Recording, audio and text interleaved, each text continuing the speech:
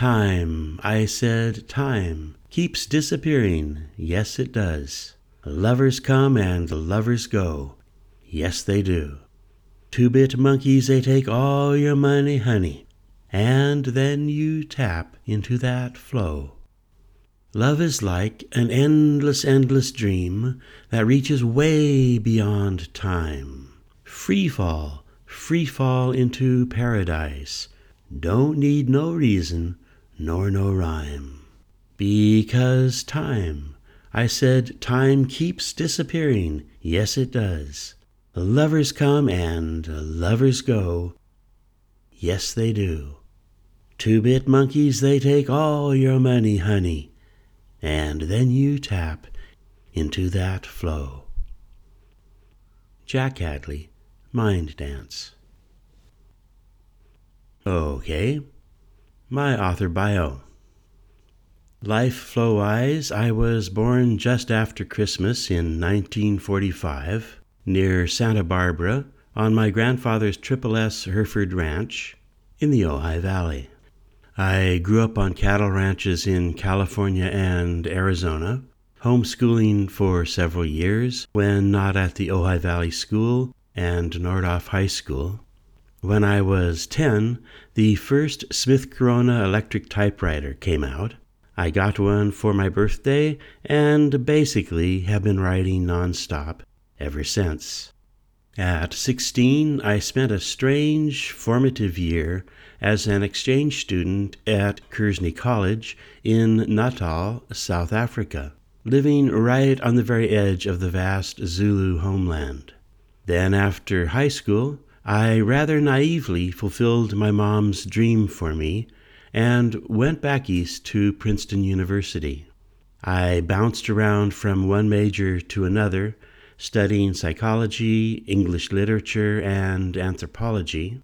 I inadvertently became the anti-Vietnam token cowboy at Tower Club, and as a junior, I was lucky enough to study screenwriting for a whole year with William Goldman in Princeton's creative writing program, helping him write the screenplay for Butch Cassidy and the Sundance Kid.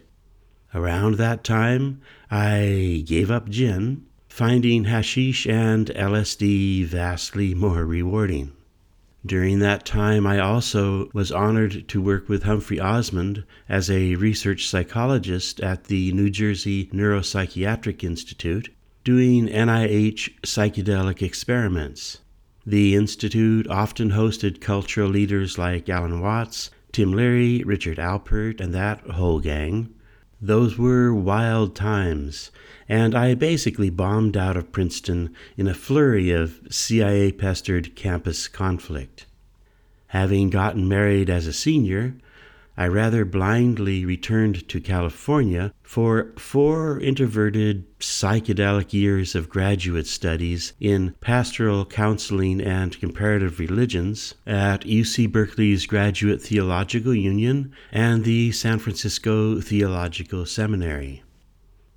Following a controversial year as youth minister and spiritual counselor at the San Rafael Presbyterian Church, I was summarily kicked out of the church for teaching yoga, meditation, and heretical practices and rituals to my youth groups.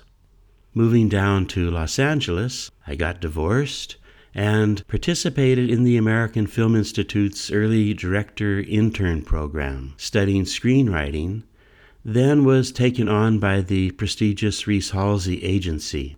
But unable to find commercial support for my admittedly spiritually imbued screenplays, I left Hollywood to finish my therapy training at the Ralix Institute in Ojai. My mentor there, the head of the institute, Chuck Kelly, had been close to Wilhelm Reich in his later years, and Chuck taught me loads about emotional release and the therapeutic process of embodiment. Marrying my second wife, an aspiring actress, I spent a deep year down in Huichole land in Mexico, then worked as a therapist and Montessori teacher in San Luis Obispo while continuing with fiction writing. I sold my first nonfiction self-help book.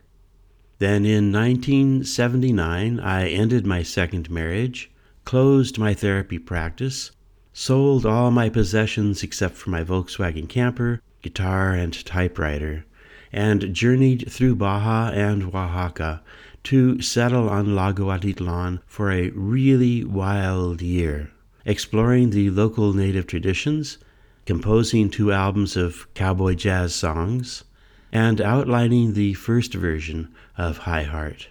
And I guess I dove way too deep into the lake's revolutionary movement, meeting the real Mahalena and very nearly losing my life, which ultimately provoked this novel. Returning stateside, I almost immediately sold my early Atitlan novel, PowerPoint, to Warner Books. I also helped my father during that time to market a new musical instrument, the Malabar guitar, and wrote several self-help books on vision and breathing. But I didn't find a meaningful niche to settle into, and so I again took off, this time spending 7 deeply insightful years in Europe, teaching, developing new therapy techniques, and writing over a dozen spiritual and self-help texts for German publishers like Rowohlt and Dromer Knauer. Finally finding my own true love and marrying the Bavarian artist Birgitta Steiner, I returned to the States in 1986. We lived 3 years in Santa Fe and Santa Barbara before settling on Kauai for a wonderful 20 years of writing, teaching, video work, and raising our 2 sons out in the countryside. In 1999, my Princeton roommates raised $1 million investment dollars for me to develop an early online therapy program called BrightMind. But that bombed when the dot-com bubble burst. In 2009, with the book publishing industry in a tailspin and author contracts drying up, Birgitta and I moved to Santa Cruz, where we developed mindfulness programs for Microsoft and Plantronics. But we were a bit too extreme for corporate engagement. I was also developing programs for the therapeutic and meditative use of cannabis, culminating in the guidebook Cannabis for Couples with Inner Traditions.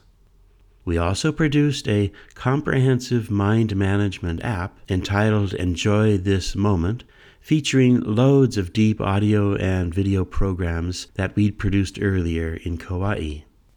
During this recent decade in Santa Cruz, having said all I have to say in nonfiction, I began mentoring budding authors, doing lots of fulfilling ghostwriting work on 24 book projects. I also completed 5 novels and 4 screenplays, exploring the complex interaction of non-traditional shamanism and cutting-edge psych-tech research.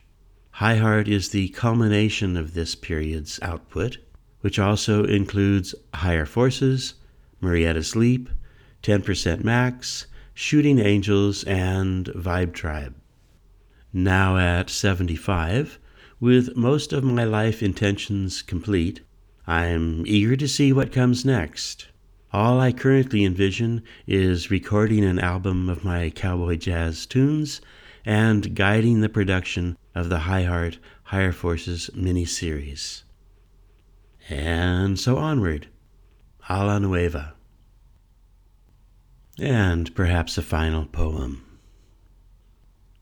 We continually search inward and beyond for new ways, until we suddenly return to the ancient realms we had forever lost and receive them as our own. Time right now is folding in and flowing over us all, embracing the entire universe unto itself. And with the elders watching forever and feeling highly bemused, we continually search inward and beyond for new ways, until we suddenly return to the ancient realms we had forever lost, and receive them as our own. Okay, I'm just really done. A la nueva. Okay. Yeah. I think that's it. I think I'm actually done.